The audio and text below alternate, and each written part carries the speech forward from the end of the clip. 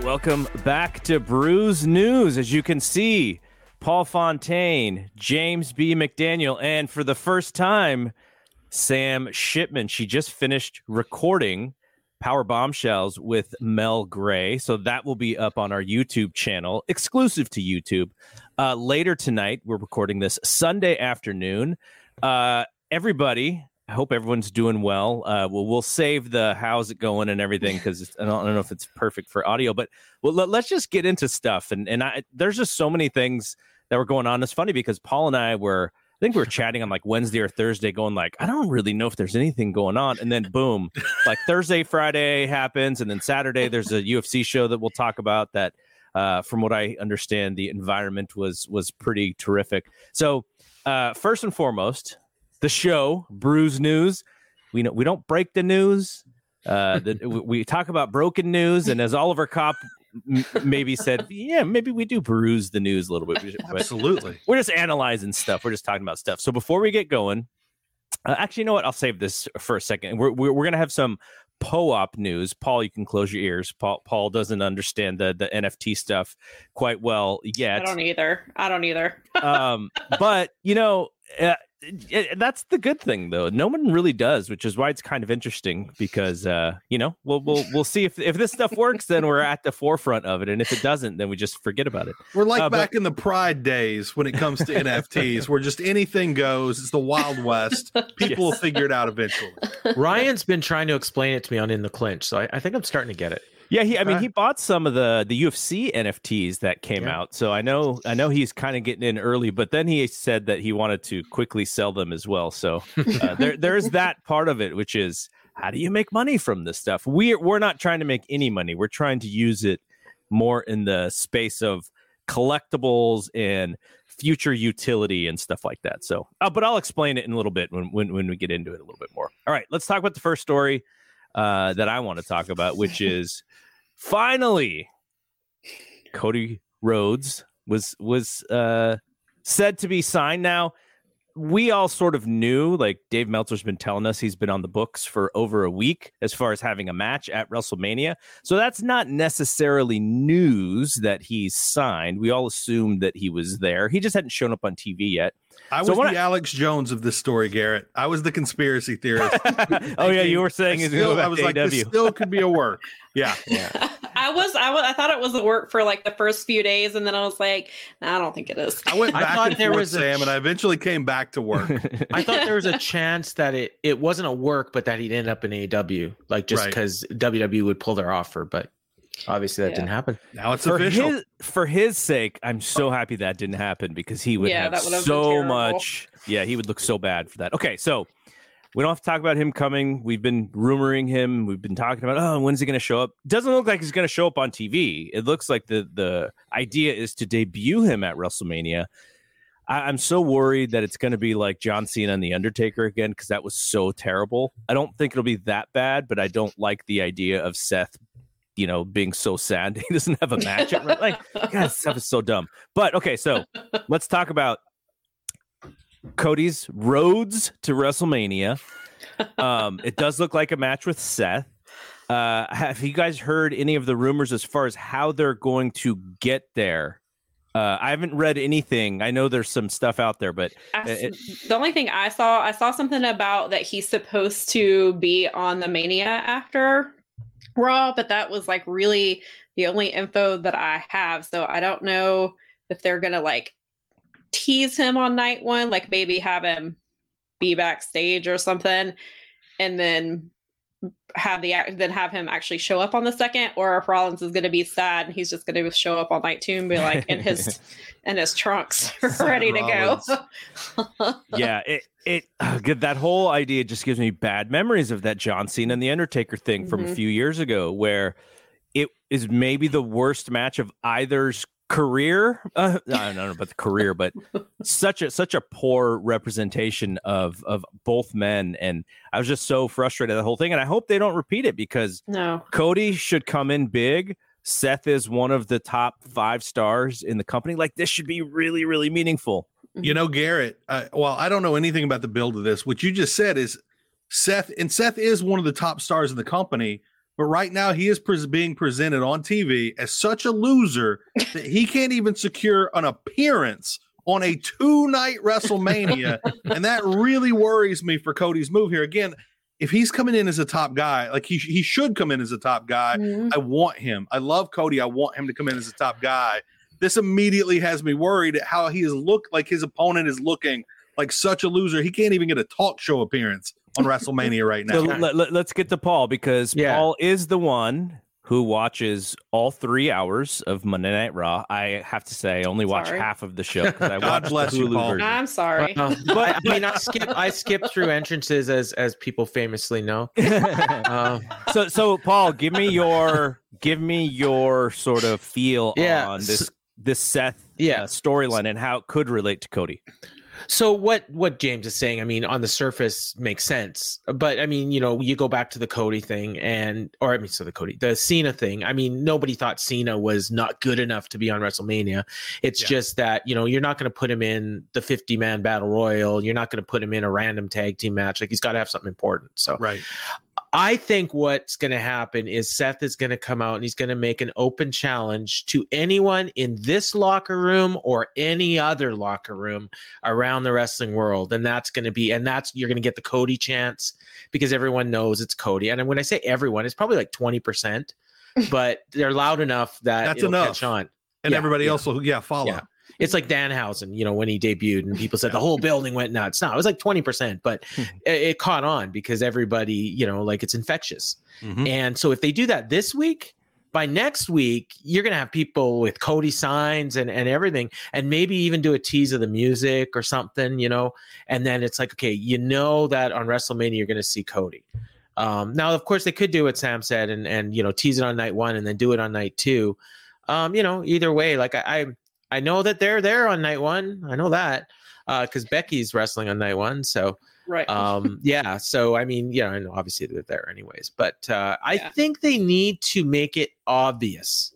I don't think like just having a cold surprise is enough with something like this, especially if they don't make it obvious. Then that maybe leans me into what James is thinking, and like Cody is going to be like a mid-carder. And it needs to be like you're like kind of both of you are saying. They can make it obvious, like CM Punk's debut, where nobody knew but everybody knew. Yeah. And that seems that is not a bad way to do it, as evidenced by how AEW has done their surprises, which you're not going to see the Google searches be super high, but in that particular fan base, that's all everybody's talking about. And I think I'm hopeful that they can do that with Cody here as well. Now, go ahead, Sam. I was gonna say, I think they've got to do something to kind of bring the buzz back with Cody, because it's definitely died off.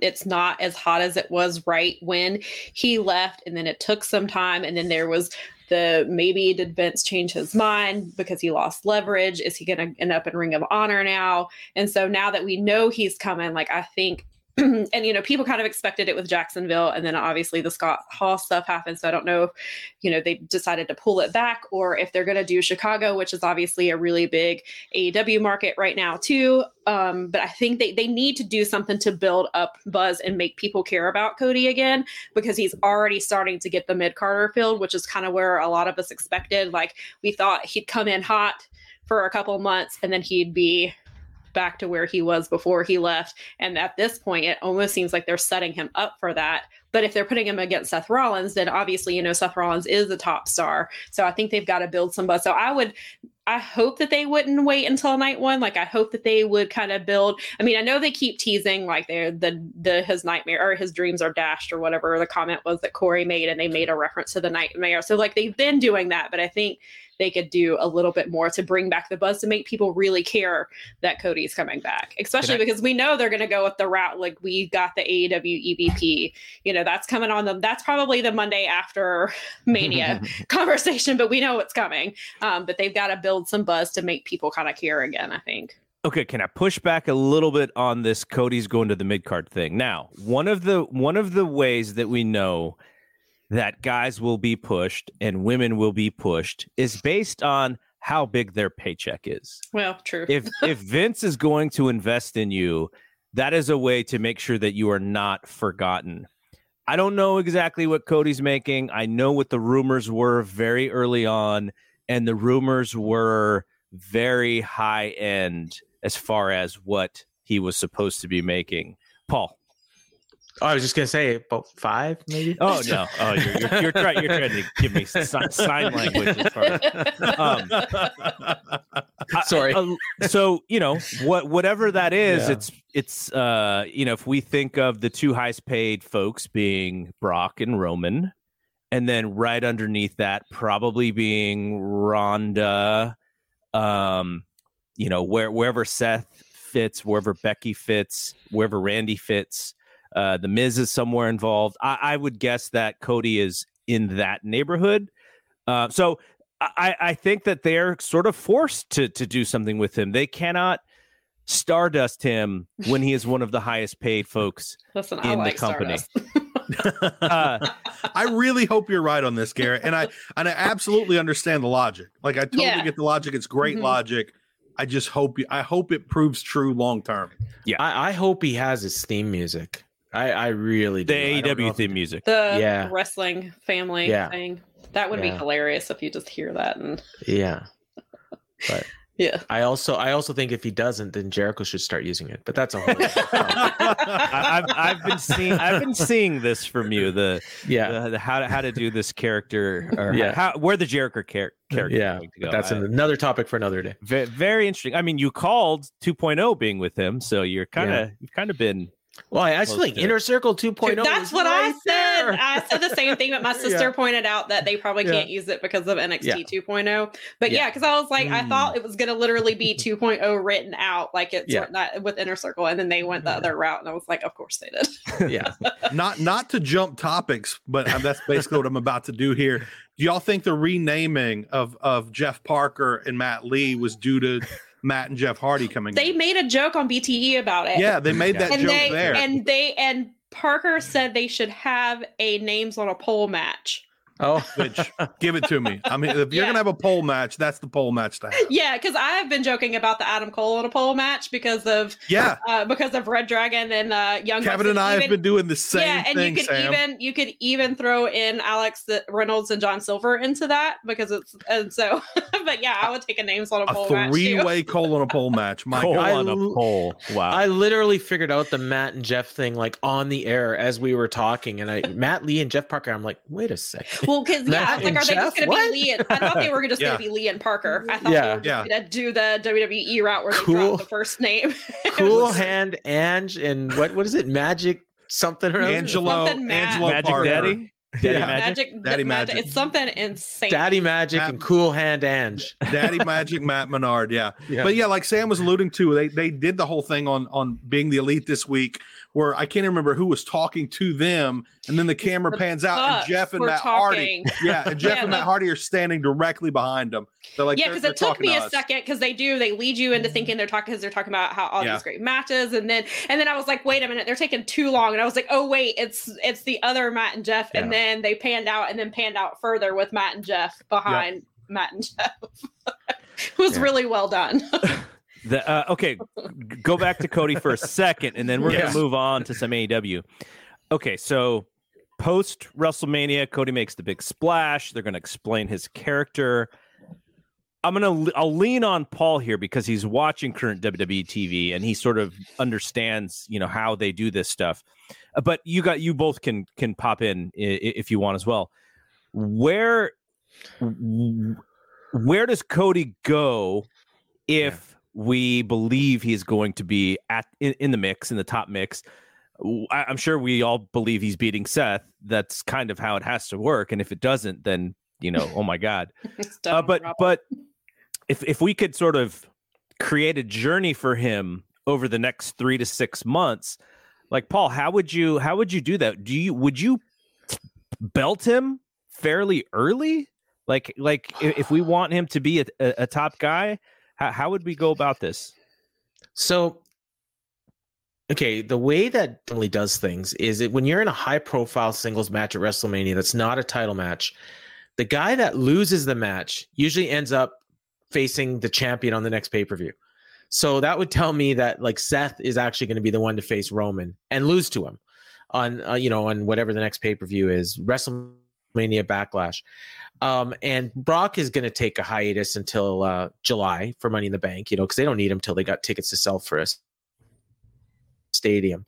Cody, because if they unify the belts, which is the plan, they're going to need a champion on Raw. And so, I mean, and Dave's already hinted at it. They're going to end up just doing what they did with Triple H. So maybe they have some sort of a tournament and Cody wins. And I'd give Cody the Raw title and he'd be the Raw champion. And then when Brock comes back, he's going to probably be back to feuding with Roman, or maybe he's feuding with Cody.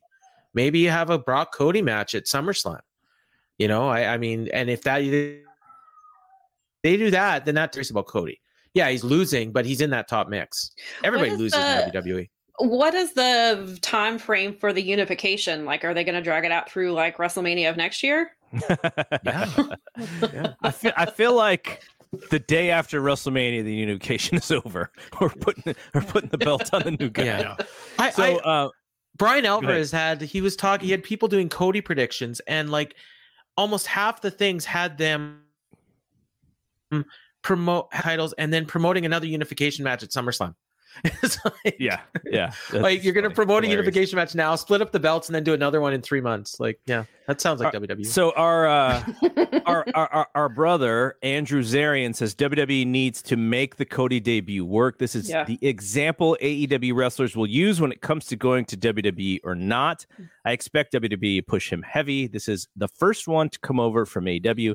This should be done properly. Calling it. He beats Rollins at Mania Monday.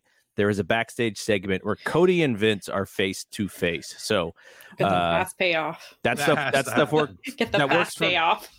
That works for me. And is he gonna present him with a sledgehammer? give him back the throne. that he destroyed. And then Andrew follows up with Cody has to face Austin Theory in order to get the title shot, maybe even playing on how Cody couldn't challenge for the title at the other place. Well, that's his own fault.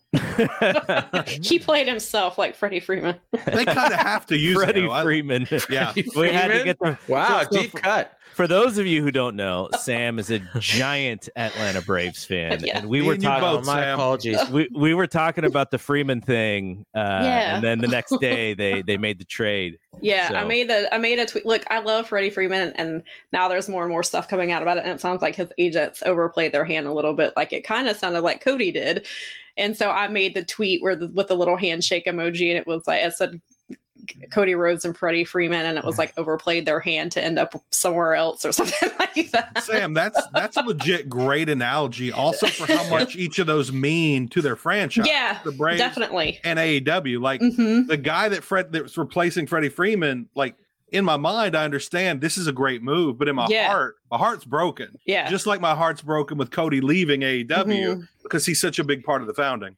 Yeah, it is. It was the parallels are crazy, and I was like, I know only a small niche of fans will understand that tweet and get it, but I was like, because as I'm listening to stuff about Freddie, I'm like, we just did this with Cody. Yep.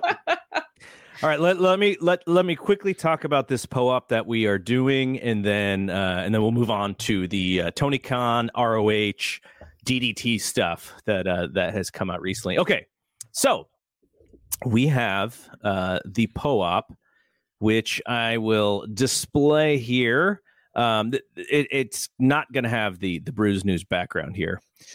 So this is the PO-op. As you can see, it's the Bruise News 3/2022 PO-op. And so how do you get this? So you download the PO-op app on whatever mobile device. It is free. Enter your ENSETH address or email address. And then on the bottom right-hand corner, click on the Mint button. Select the secret word and type in capital C ODY for Cody, no spaces, capital M ANIA. So Cody Mania, one word, capitalizing the C and the M. And then the PO-op will show up in your wallet. If you have any issues with this, fightgamemediapoop@gmail.com. PO-op is spelled POAP.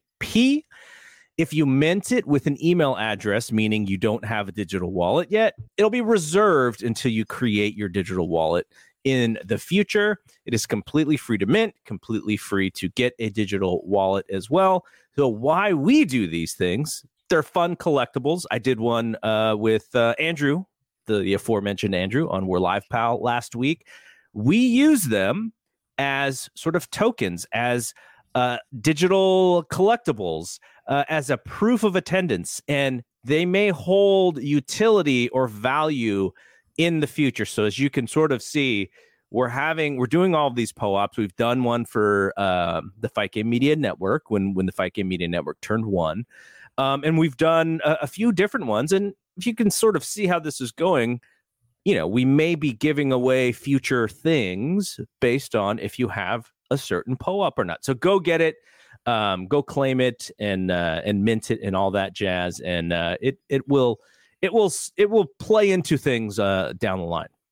Okay, now let's get to the next thing that I wanted to talk about, which is this Tony Khan story, where now Tony Khan is booking an ROH pay-per-view against Rampage, and we were all kind of wondering how this was going to work. In that, what is ROH? What is Tony buying? How is he looking to utilize the brand? And so they are going to run shows. They are running a pay-per-view. There is a match already, a big main event match that they've been building, FTR and the Briscoes. So let me start, and we'll go from the bottom left to all the way up to Paul. Sam,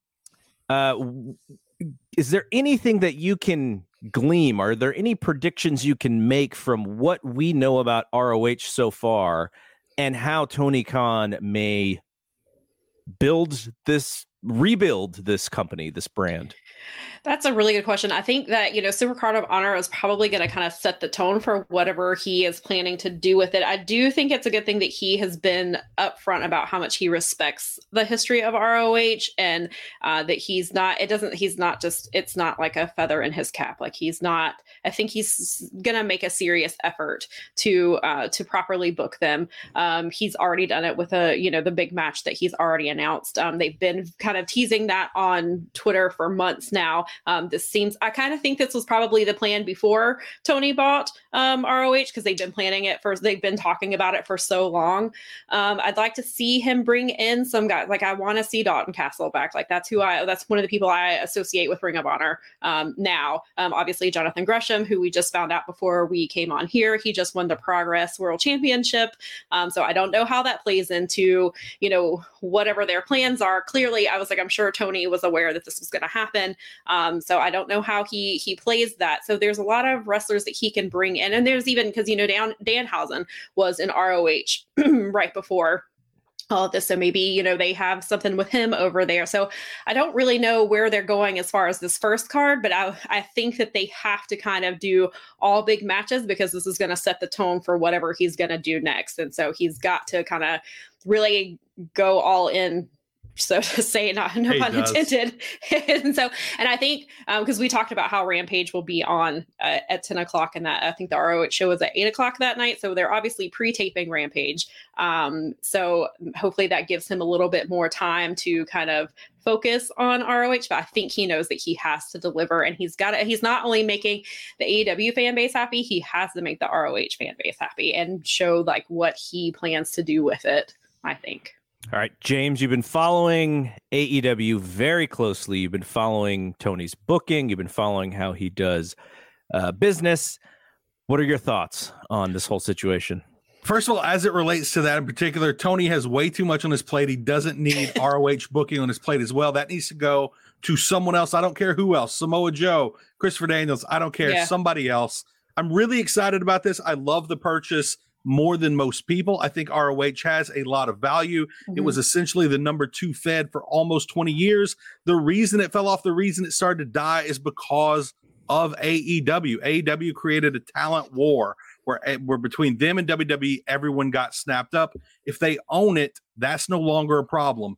They can let talent go there. They can bring in talent that may not quite work on AEW, like the Briscoes, who Warner Media does not want on one of their networks. They're perfect to be the big stars they've already been in ROH. I think it's great for the library as well, because now you have hundreds, if not thousands more hours of AEW superstars from their time in AEW to help and a pitch. bunch of wrestling themes. Yeah, exactly.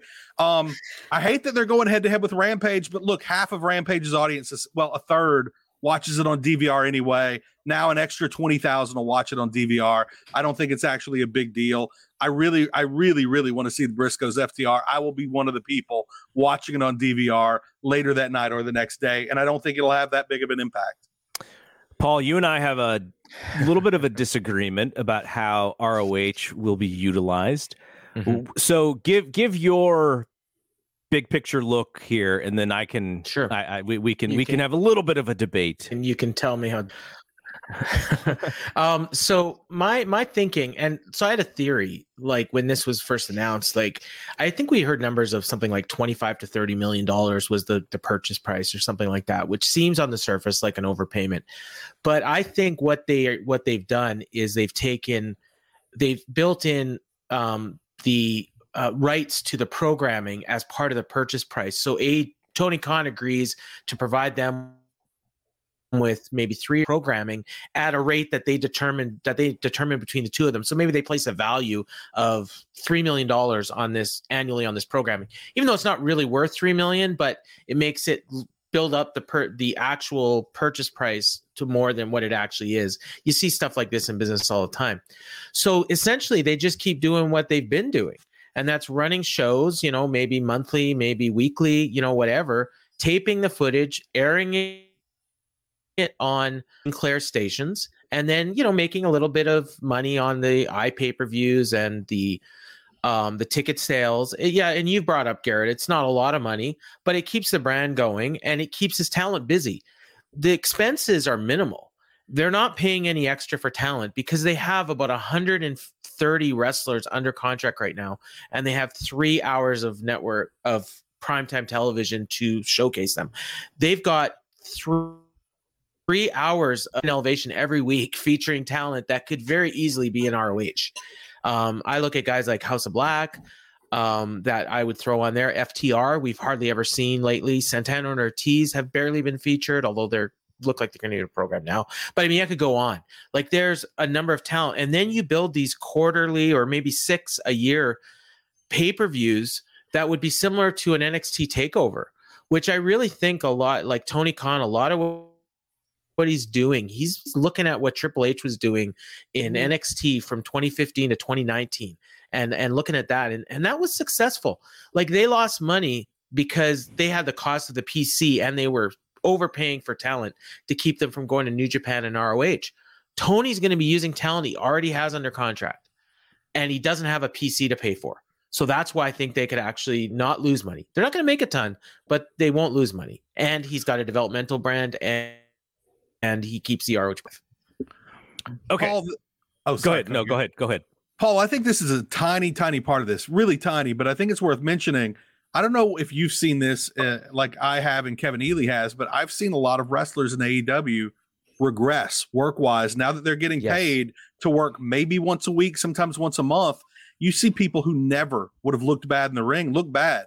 Even Thunder Rosa, who's one of the most active talents they have, threw some of the worst punches I've ever seen in that cage match in her cage match win for the title. And these people need to be out there working multiple times a week like they would have in the old days. And this is just another opportunity to get people time in the ring. Okay, so my debate with Paul wasn't on fundamentally what he is saying. My disagreement is more based on if Tony Khan is going to be spending his time with another wrestling brand, I think in the way that he does things, he is going to want to make it the biggest and best possibly that he can. He's going to want to utilize that IP to make it bigger than it ever was before, because he's got the blueprint of how he built AEW and how he's done things, and he's got the money. Like there's really it's almost endless in a sense. I don't see him doing like, oh yeah, we're just going to follow this ROH blueprint that they've been doing and that they've been sort of on the radar at times, sort of not on the radar at times. I don't get any Sinclair television channels, so if Paul's plan is still the plan, I wouldn't be able to see the show unless I then went to a different app to then watch. And then you get into like this thing where, you know, the reason AEW is successful is because they have cable television, right? Like that's the thing that made them. So I just can't imagine that we go, okay, we invested in this property and now we're just going to give it the same problems that it always had when Tony Khan, the billionaire family, has the money and maybe now the connections to make this product bigger than it ever was. That is my problem with that argument. Again, who knows what's going to happen, and we're going to have to wait and see, but we'll get this pay-per-view. It's really the first step into the future for this brand. And look, the NXT model, I think, is a pretty attractive way if that is a way to get a digital streaming place. Like if one of these, you know, HBO Max, whatever, if the idea is like, oh, we're going to bring these X number of wrestling fans onto your service who are going to desperately want to watch ROH, maybe that is something, but otherwise I just don't see them doing it small time, because everything Tony Khan has done so far has been big time, competing with the biggest company in the world. Like, you can't shints on this stuff because then people will think that you are not big time. And the idea for AEW is that they are just as big time as WWE, and that's how you have to present it to the fans. My thoughts on this, Garrett, is, and I keep going back to this, is True TV. True TV is a third Warner Media brand. You don't want to put AEW on True TV because True TV averages 189,000 viewers.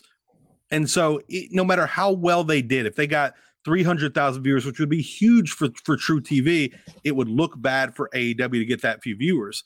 ROH, though, you put that on True TV, it can potentially blow the average numbers out of the water, getting 200, 250, 300,000. And it's just right there for the taking. I think Warner Brothers would probably enjoy it. And if you look at the True TV lineup right now, it is nothing but Impractical Jokers reruns and Tacoma FD. And you know what that sounds like to me? It sounds like Spike TV. It sounds like UFC era, WWE era Spike TV. It's an absolute perfect home for wrestling. And if they don't take that spot, potentially someone else could grab that spot. We've seen a lot of that in the past with both WWE and UFC buying companies legitimately just take TV slots from other companies. And so whether they start with Sinclair or not, I think once it's going a little while, that is the absolute perfect spot for ROH. And that's a network that most everybody has, whether they watch it or not. Just about everybody's seen Impractical Jokers, just flipping channels. It's there and it's ready and waiting. I saw Impractical Jokers live one time. Did you? How was it? It was fun. I didn't know the show. I didn't know the show very well. Buddy had an extra ticket and was like, you want to roll? It's pretty fun. I was like, yeah, it was fun. It sounds like a good time. Yeah, good time. Sam, did you have any thoughts? I can see both arguments. I really, me personally as a fan, hope they go the NXT route, because that time frame when NXT was hot, that was one of my favorite things I was watching. I don't have access to Sinclair now. I have had it in the past, and that's part of the reason I've not had access to ROH on and off, is just not having a way to get to it. And I know it was on Fight TV and it was only an hour, and sometimes I would remember to watch and then sometimes I wouldn't. So I think a True TV type thing would be perfect, because I think True TV is more accessible than Access, right, for Impact. Yeah. So I think True TV makes sense. I understand Tony is probably going to want to go all out and invest and do a whole lot of things to it. But if he's going to go the NXT route from a few years ago, then I think that's the best thing for everybody. As far as, the quality of matches we'll get, the storytelling, the wrestlers who will be involved. And like you said, he's already got all this talent. Maybe we'll get some more. Maybe we can figure out how to get some women in there and give them some TV time. There's a lot of good ones out there available right now. Yeah, there are a lot. Yeah. By the way, pre-AEW purchase of ROH, I don't think I would have bought this pay-per-view. I imagine there's going to be some surprises on that show. Absolutely. And, Tony I think can't help himself. Yeah, exactly. Exactly. I'm hoping to be there live. And I was not planning on going to the show when I originally made my Mania plans. And now I'm trying to get comp, but I mimight just buy tickets. After my comment about them, I probably aren't going to get comp.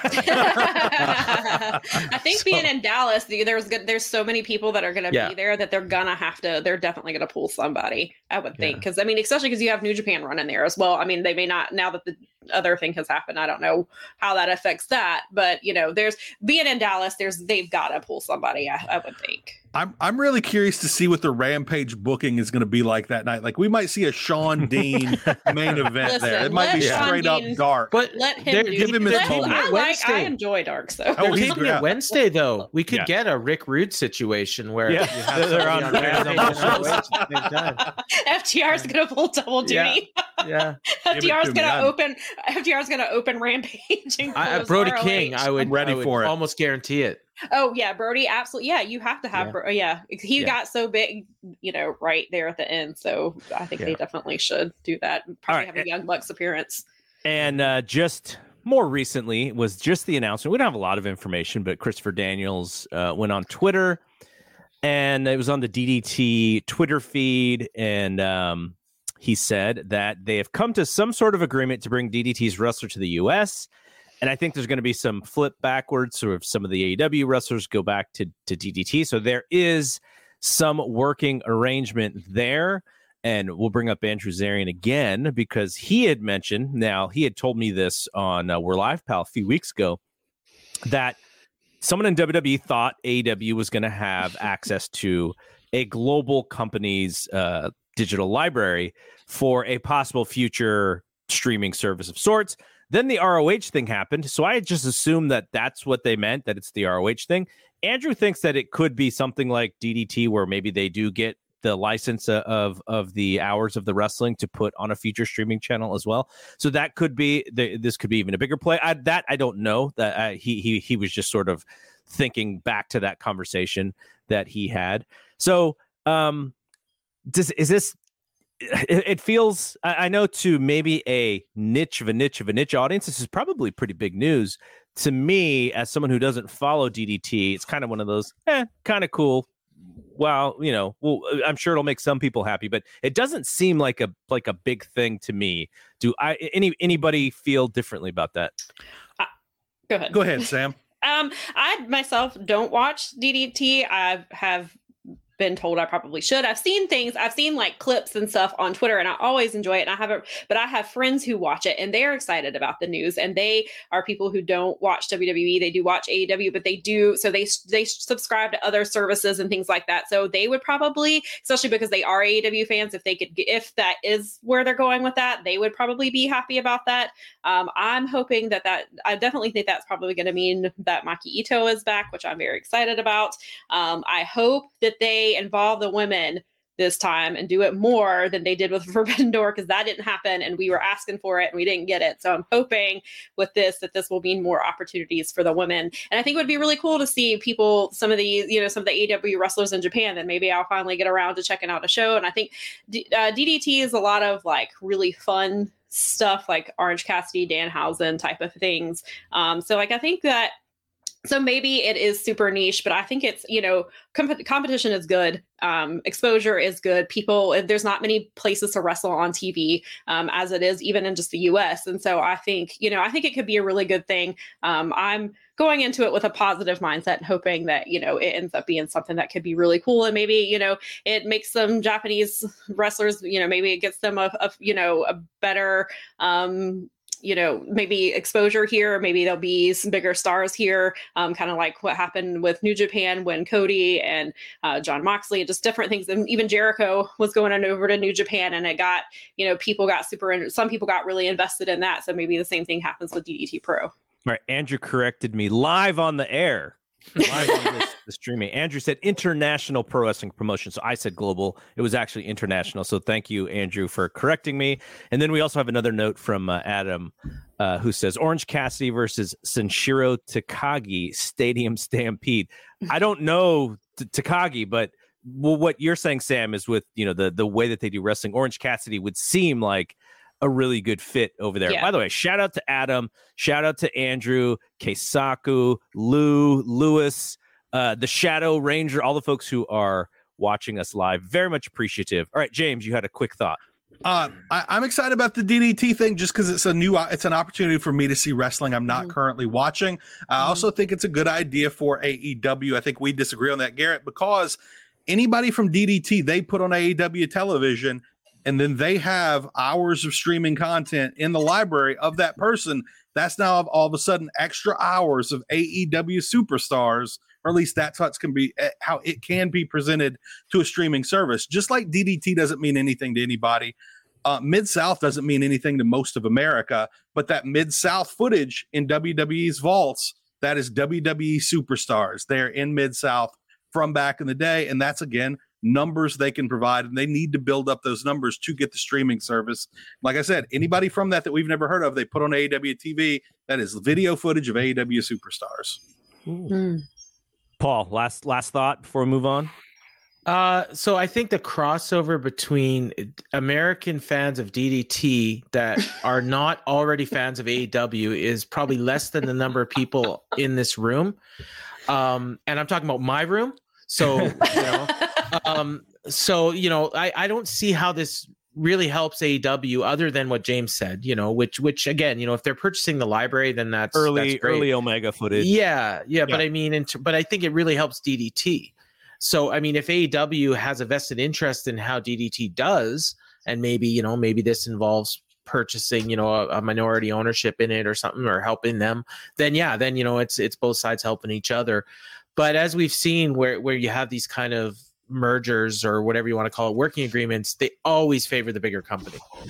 So also shout out to Jordan who's watching. He says Danhausen versus Yoshihiko, the DDT sex doll, should headline Double or Nothing. Now look, I'm all in, Jordan.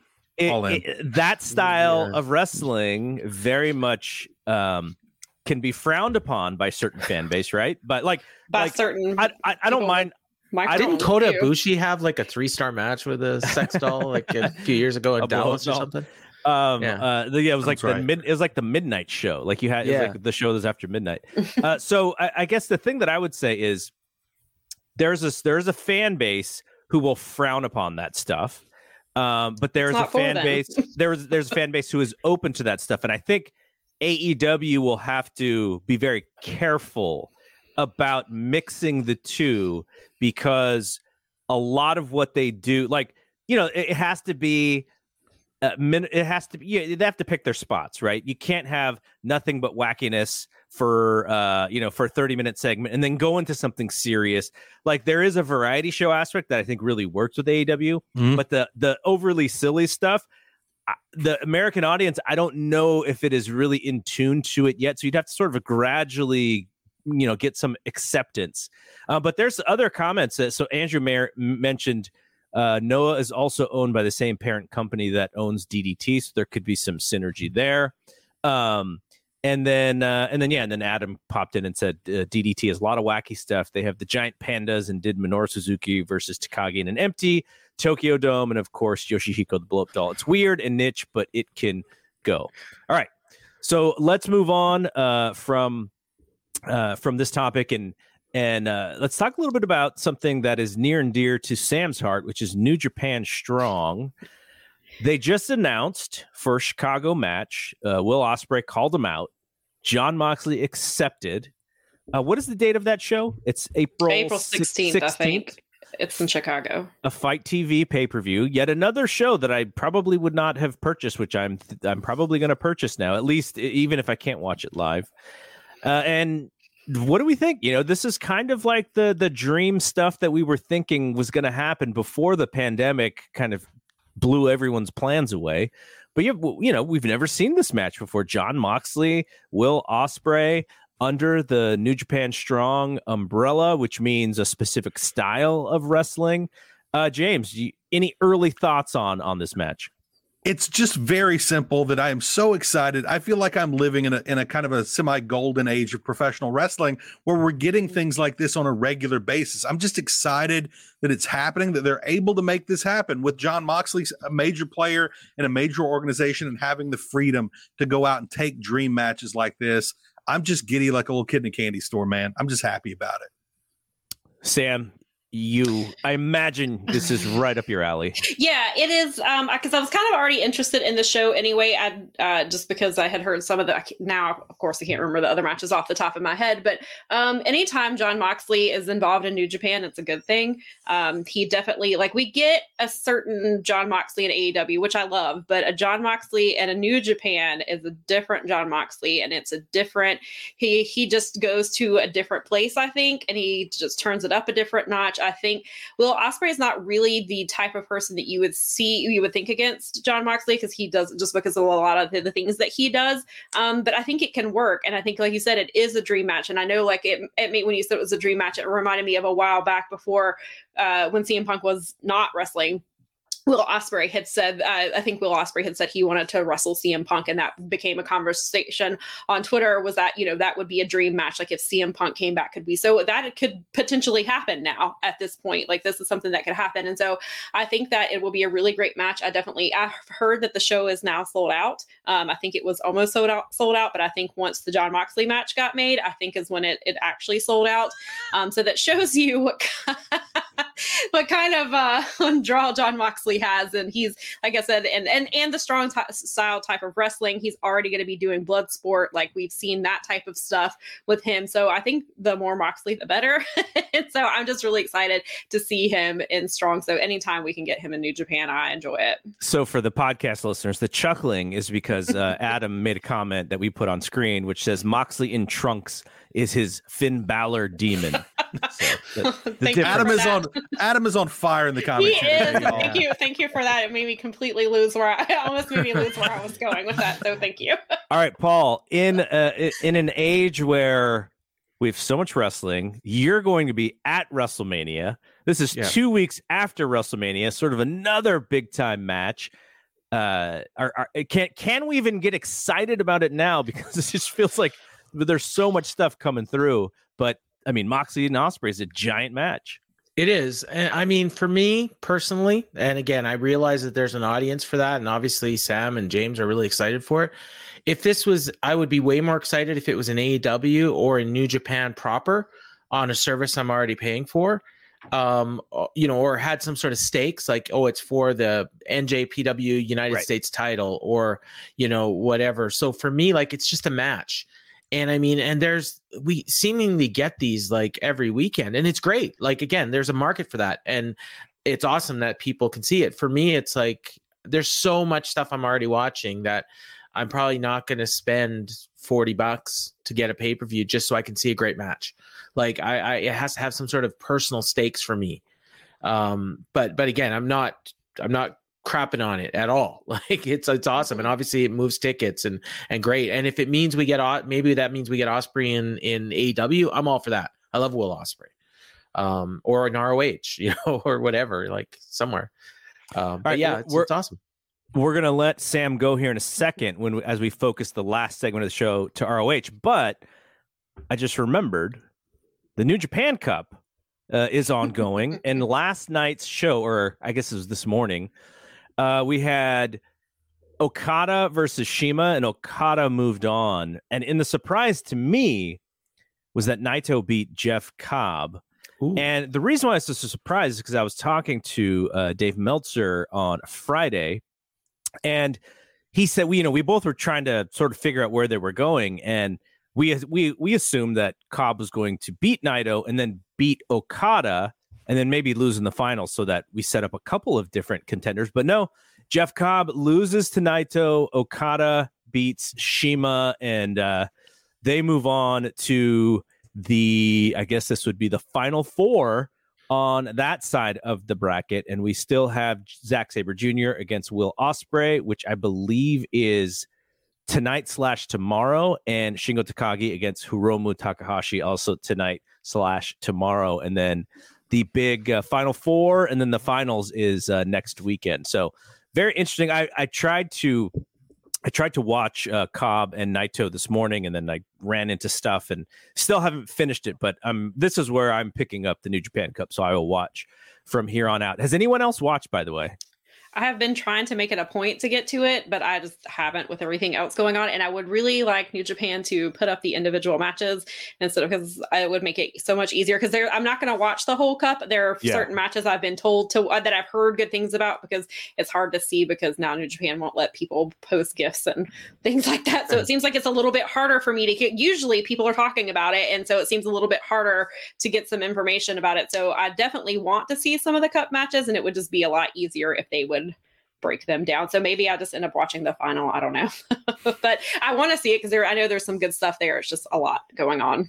There's so much great wrestling now. I feel like I'm always a week behind on everything but AEW. Like I finally have access. I got to see some great Impact matches this week for the first time in a while. And I'm really hoping I can catch up with New Japan Cup here over the next couple of days. All right, Sam, we're going to let you go, but tell us a little bit about what to expect on Power Bombshells, which will go up later tonight exclusively to our YouTube channel. So this show, we talk a lot about New Japan Strong, about the last 2 episodes, including Jay White's his US of J challenge that he's been doing. He faced Swerve.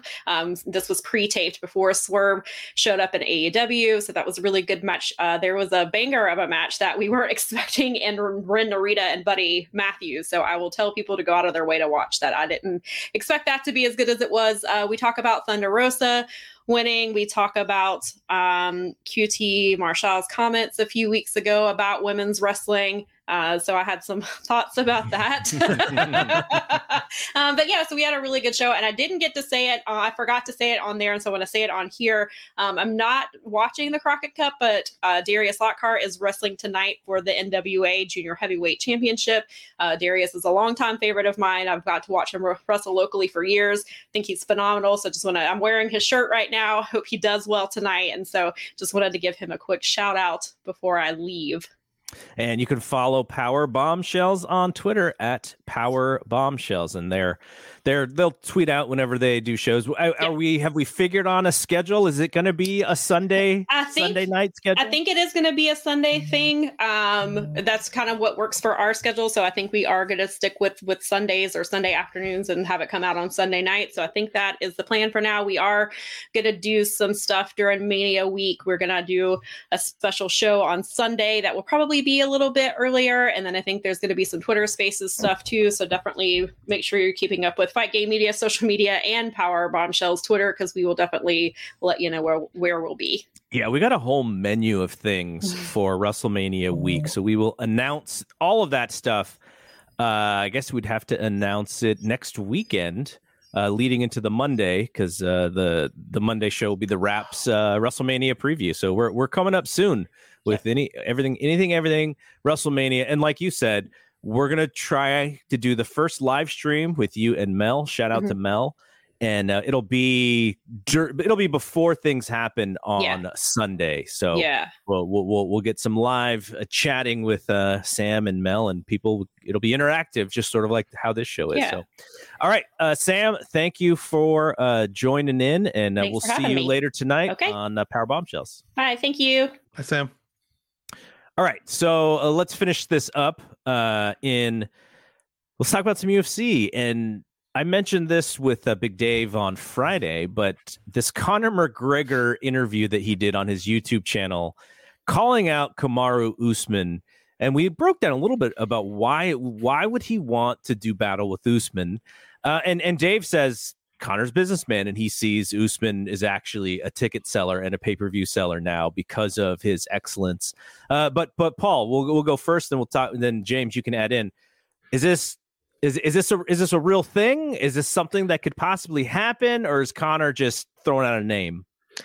Well, I mean, it'll happen if UFC wants it to, and I mean, it'll draw. It's going to piss a lot of people off because there's no rational reason Conor should get a title shot. But I mean, it's an easy title defense for Kamaru, and it's good money, and it's probably, other than Masvidal or one of the Diaz's, it's probably Conor's biggest money fight right now. So, if and maybe he's got a puncher's chance, I guess, but a very small one. Paul, do you see this? If this match happens, do you see this as the UFC trying to squeeze the last bit of money out of Conor on the way out? Because everybody knows he has like you said, a puncher's chance, and that is it against Kamaru Usman. Like there's lots of other big fights they could make where he'd have a shot, like the Nate Diaz trilogy, which Nate doesn't seem to want. If this happens, that tells me that they think this is kind of the last ride for Conor. Yeah, well, that's the thing, and that's why I don't think it's going to happen, because I think, like you said, there is big money fights out there for Conor Masvidal, the Diaz's. If it's a last shot, if he's got one fight left on his deal, and I think he just signed a new deal for like maybe 5 or 6 fights. If Ryan was watching, he could correct me on that. But so I think that on the last fight that he would do it, and then he'd probably go do the Triller thing, or like maybe try to get in against Golovkin or something, to get big money, and then retire. He's got more money than God, so he doesn't need the money, but he'll always take it.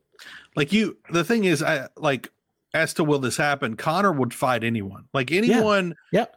The Conor's not scared of anyone. I think Conor believes he can beat anyone, but there is no worse matchup in the UFC. To me, this is worse than Khabib. While Kamaru might not be as technical as Khabib, he makes up for that in his size. Like he's such a bigger guy. He will annihilate Conor. And again, I don't think Conor's done. I don't think he's championship level anymore. He can still beat most people, but he doesn't want to fight most people. He wants title shots. He wants the big money. I think he's right that Usman now feels like kind of maybe the best pound for pound guy in the UFC right now. I believe he's still completely undefeated.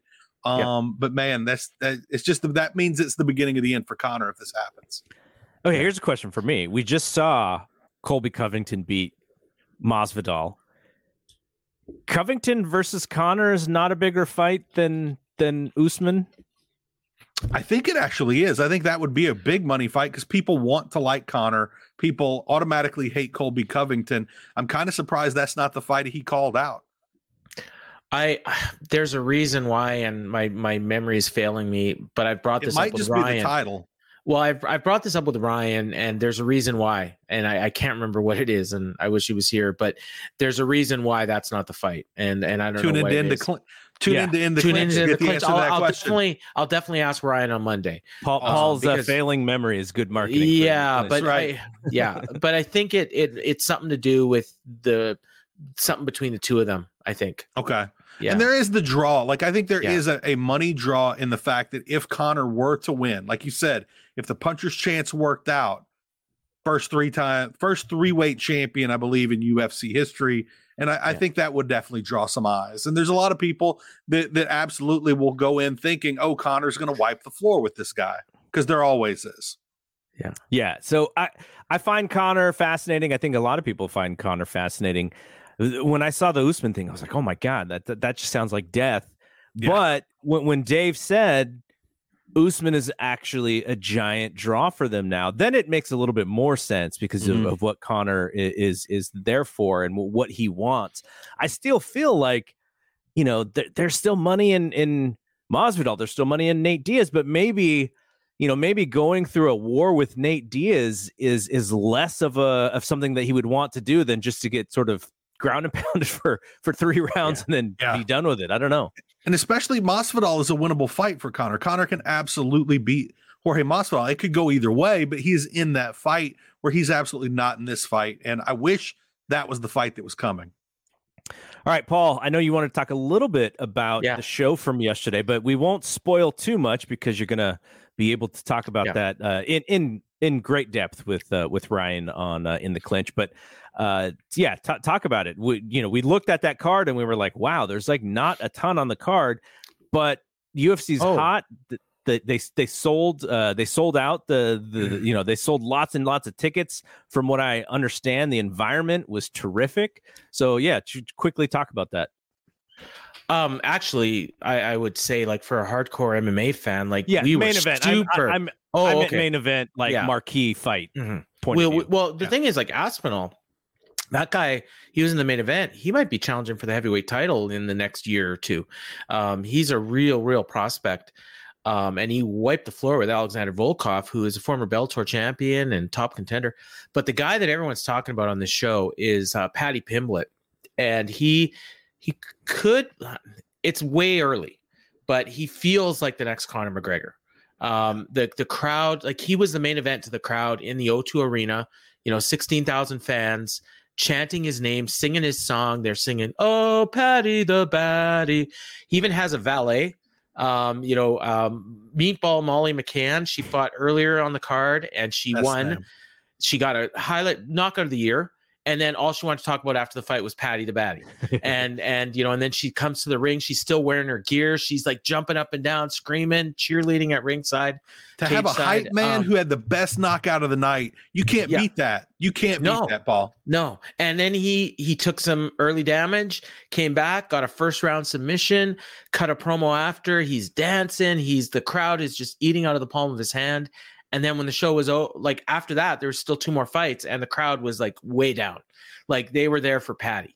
And to me, it feels like Conor when he fought in Boston early in his UFC career, and then the next fight after that, he headlined a card, and I think that's where we're heading with Paddy Pimblett.